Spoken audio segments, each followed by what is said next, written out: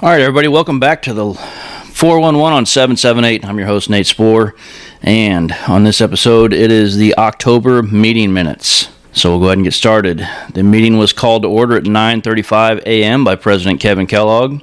The membership recited the Pledge of Allegiance and was followed by a moment of silence. There was a roll call of officers. New member reinstatements and withdrawals were accepted as read. Minutes of the September Lodge meeting were read and accepted.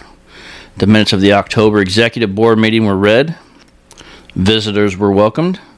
A financial report was given and accepted as read. A motion was made and approved to purchase veterans' pins to provide to veterans on Veterans Day. A motion was made and approved to be a puppy sponsor for the local Lodge 2782 Guide Dogs of America / Tender Loving Canines charity event.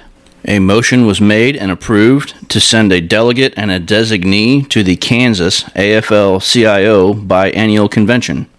A motion was made and approved to purchase 20 turkeys to be given out at the November and December retiree and general meetings. So keep that in mind. There will be turkeys given out at the November and December retiree and general meetings.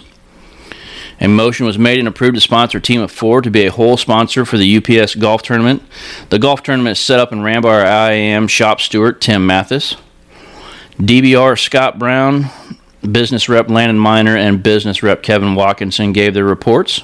Grand Lodge rep Larry Young was at the meeting, and he spoke about the ongoing organizing blitz at Lake City, and he also spoke about the upcoming negotiations at Honeywell.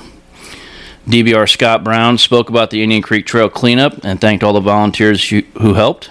President Kellogg raffled off a pie and goodies from Sister Cook for community services. Retirees Club is still doing the sock and underwear drive. Please bring your donations to the lodge or contact Leo Bertrand or J.R. Rogers. Brother Carlos Rentas was appointed to the Veterans Committee by President Kevin Kellogg. Brother Braden Christensen was appointed as the educator by President Kevin Kellogg. And the meeting was adjourned at 10:46. And the next meeting will be Saturday, November 11th. Please try to attend.